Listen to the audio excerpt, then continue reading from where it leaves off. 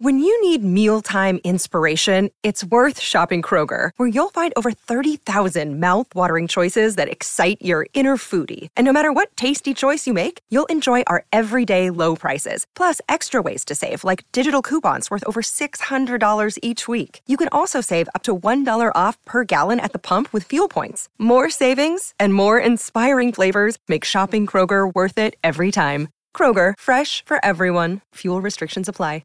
Another day is here, and you're ready for it. What to wear? Check. Breakfast, lunch, and dinner? Check. Planning for what's next and how to save for it?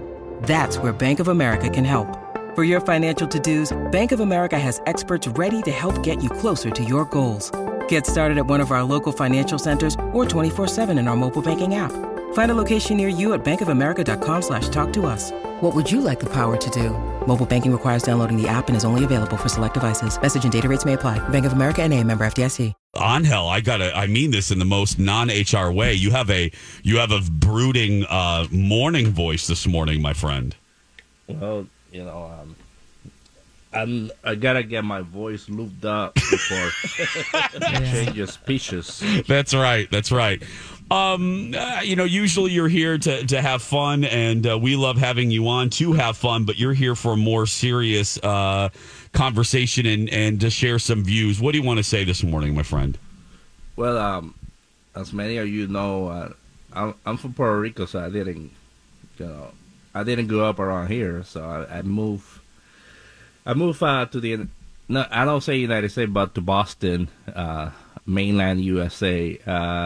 When I was 13 to get an education, because I always wanted to go to school in the U.S. because I thought, oh, it looks so cool. Look at how much fun people are having, how really cool it is. Because I like CNC Music Factory and MC Hammer, and that was my jams, and clothing. I was excited. I have family here, so I took the chance. I didn't know where they live or anything about it. I just moved there. So when I went to high school, freshman year, I went to South Boston High School. And if you know the history of Boston, well, they're the schools famously for desegregation of buses. Mm-hmm. And at that time, I had no idea, no knowledge, nothing. I just went to high school. Mm-hmm. First thing I noticed in my high school when I went, they had metal detectors and gated walls, and I was like, well, this is different. I've never been to a school like this. It's very kind of militant. And then during my first school year, all of a sudden I hear screaming and a whole bunch of commotion, and I'm in the cafeteria, and they lock us in the cafeteria. Now, I'm an EL student, so I don't speak English. I don't understand the culture. See, when you are outside from the mainland USA, you look at everybody the same. So you don't look at, white people, black people, this people, that people. You look just the American people. Mm-hmm. And when you travel around the world, they look at you as American no matter what color you look like. Mm-hmm. So you really represent the same. So when I went there, I said, why are these people fighting? That's my first thought. Yeah. And then why are these older white people fighting with the black students, which are kids? It was a riot. And there was state police. The mayor this is 1993, so this is not like 1960s. Yeah.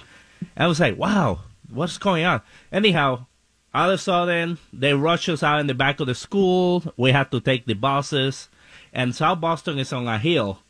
So when you go down, the buses go down to go into Roxbury, which was where I live, which is mostly African-American neighborhood. We had to duck down because people were throwing bottles and rocks into the windows of the children's schools because we're kids. Wow. And we didn't have school for 2 straight weeks after that.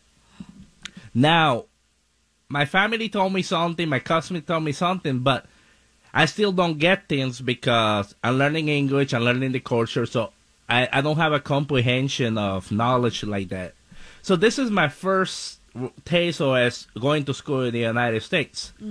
Nothing prepped me to this. Nothing I ever heard about United States told me about this. Because when you learn about the United States, you learn, you learn the typical stuff, but you that's not publicized. Mm-hmm. So I finally started, not little by little, I said, well, I better learn about this because this seems to be really important here for some reason. I don't know why. It doesn't make sense, but I guess I better learn. Yeah. So I live mostly in African American community, but I went to school in mostly white Irish neighborhood.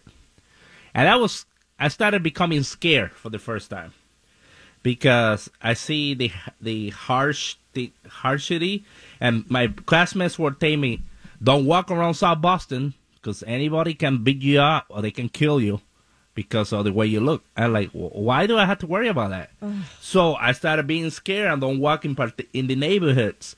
We had to, in the inner city, you don't take the bus straight to the school. You take the bus you go to a corner, and then you take public transportation and buses, and then you take the train, and then you take the bus to take one bus from the train station to take you to the school. So we had to navigate to the neighborhoods no matter what. So every morning I went from all black to all white to all white to all black again. And I saw the difference just in a small territory of how two different, some of the hate and everything. So that was my first experience. After that year, I went back to Puerto Rico. Well, that wasn't the main reason, but I went back because, and then I spent 2 more years there. Then I came back. Yeah. And when I came back to my last year of high school, my family moved to Fitchburg, Massachusetts, which is mostly white. It's an hour and a half from Boston. Mm-hmm.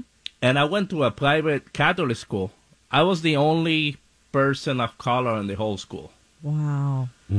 Now, the kids there were really cool with me. I never felt out of line. They told me, they find it interesting by the way I talk because I have an accent. Mm-hmm. And things like that, but I play sports. I think that helped me somehow because when you play sports, you make friends easily. Mm-hmm.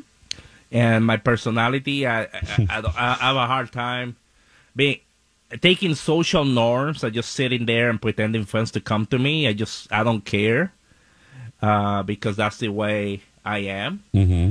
And so I think that helped me. But the reason that a lot of the students were, I think, accepting with me. This is a private school that I was running out of money. And every white student that came there had money, but there were misfits in all the other schools. Right.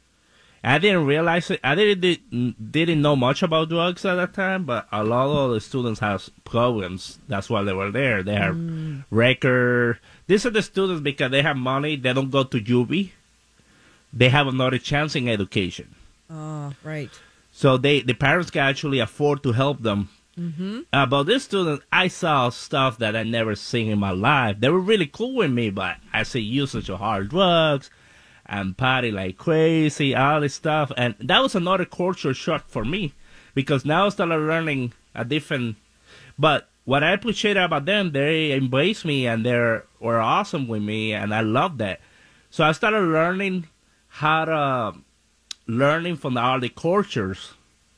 So I live with African American and Puerto Rican and Latinos, and so I started learning more. And how I was like, okay, so there's a lot of different Americas going on here. There's a lot. There's just no one thing for me to go, and that thing is gonna work in that place. Angel, can you pause right there? Pause right there. We have to take a quick break. Okay. Angel will continue right after this. Angel, sorry about pausing you there, my friend. But pick up where you were, if you would, please. No, you have to be sorry. I listen every day. We have to pay our the bills. breaks, my friend. Yes. So I don't want to sound like a blah, blah, blah, but so I finally made it into college. Now, for me to make it in college was already a success because I come from a single mom, and we moved 27 times growing up. Yeah. I was broke, and one of the reasons I left Puerto Rico because I know there's no way I'm gonna make it here. There's no resources, and my aunt can help me in Boston, and so I made it to college, and I graduated with 15 people. That's how small my high school was. Oh my gosh! And to this day we stay in touch. and they're awesome. They're my brothers and sisters. That's been really cool for me. That was a good experience too. But when I went to college, it's the first time that I went to schools with strangers, that people that and it was mostly Fitchburg. My first year was Fitchburg State College, which I think is a university now. And this is what I started seeing, like real hardcore division, because inside the college, how there were two different colleges inside of there. Yeah. They were like all the kids of color were in one building on one side. Because when I went there, I didn't know about picking rooms and classes. I just followed what they told me. Yeah. And I went there, and I'm surrounded by all the kids of color. I'm thinking, wow, that's interesting, because this is the minority. They pretty much put us in one building. I said, this is weird for me, because I come from a school that I'm the only minority. And now I'm in this school that they automatically put everybody. There were 2 white kids with us, and in my building, in my floor, and there were probably 18 students of color. And they came from all over. They were like, but again, we developed a good friendship and everything else, but we started seeing around the campus how the microaggressions, the hostility, there were places that we kind of walked together because we were looked as a threat. And now, I'm used to now, in high school, I'm walking around with our white classmates, so I can get anywhere. Yeah. And light skin, so I used to go I seen Nirvana in concert, Marilyn Manson. I had no idea what they were talking about, but I just followed them around. And I've been to places, but when I noticed is that when we play sports and we went into, like, Massachusetts is interesting because it's in the city, but once you leave the inner city, it's a lot of country, it's far away. When we go play in other places, we saw, because we have a mostly color, a team of color, we saw neo-Nazis group protesting our games, harassing us when we came in the bus. Oh, my gosh. And, like, what are they doing here? We're just here to play ball. Yeah. Just the fact that we were a student of color going into the neighborhood to play their college. And then I heard about this stuff because at this point I was reading in the 60s. I thought, this happened in the 60s and the 70s, but this is the 90s. Yeah. What is going on here? And harassment, and only they were harassing us. They were allowed to harass us the whole time, and nobody would say a peep. Wow. There's all these adults and everybody just quiet. And I'm thinking, there's something so messed up about this. One thing is you have people harassing you, but the other thing that they allow us to harass us, like, we are kids playing. We should not be going to this. You should have adults protecting you. Yeah, or at least kick those people out of that building. That's crazy. But this happened all the time. And I was thinking, but then when we went into, when they came into our arena, they never had that experience. Right. They've never had that. And it's like, if anything, they relaxed because the players, a lot of them didn't feel like that. They were cool. This is the first time a lot of them met people of color from the inner city. Mm-hmm. Because our team was composed for guys from the inner city, too. And Angel, when the adults, and we're running up against the clock here again, sadly, but we have about 2 minutes left. Angel, when you're sitting there, because I often talk about, kids not feeling they had allies. When you're sitting there in that bus and you guys are getting tormented, and the adults that are there to chaperone and to allegedly protect you when they're doing nothing, what's running through your mind? Is it fear? Is it is it everything? Is it every emotion?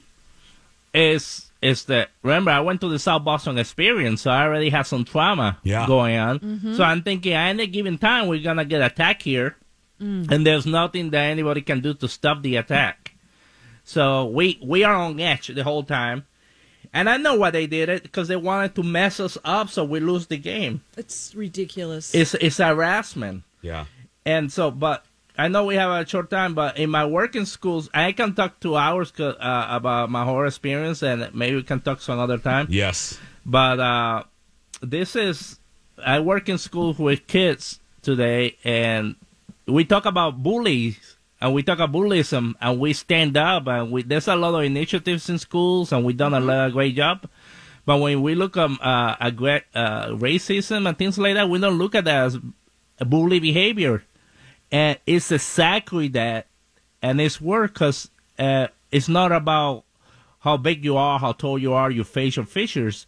It's about just the way you look every day, and there's nothing you can do, nothing to change that. And so imagine that. No, I'm just saying. Imagine that. There's nothing you can do to change it, and you're being judged because of it. Right. Yeah, Angel, obviously. You know people who know people who know people on the show. So, I mean, you'll be back. Yeah. Thank you, buddy. Thank you so much. Thank you. All right, guys. Take care. Angel Toro, everybody. Powerful voice that needs to be heard. And I think somebody out there listening, their mind was just changed and their heart was opened up a little wider. We're going to be back right after this.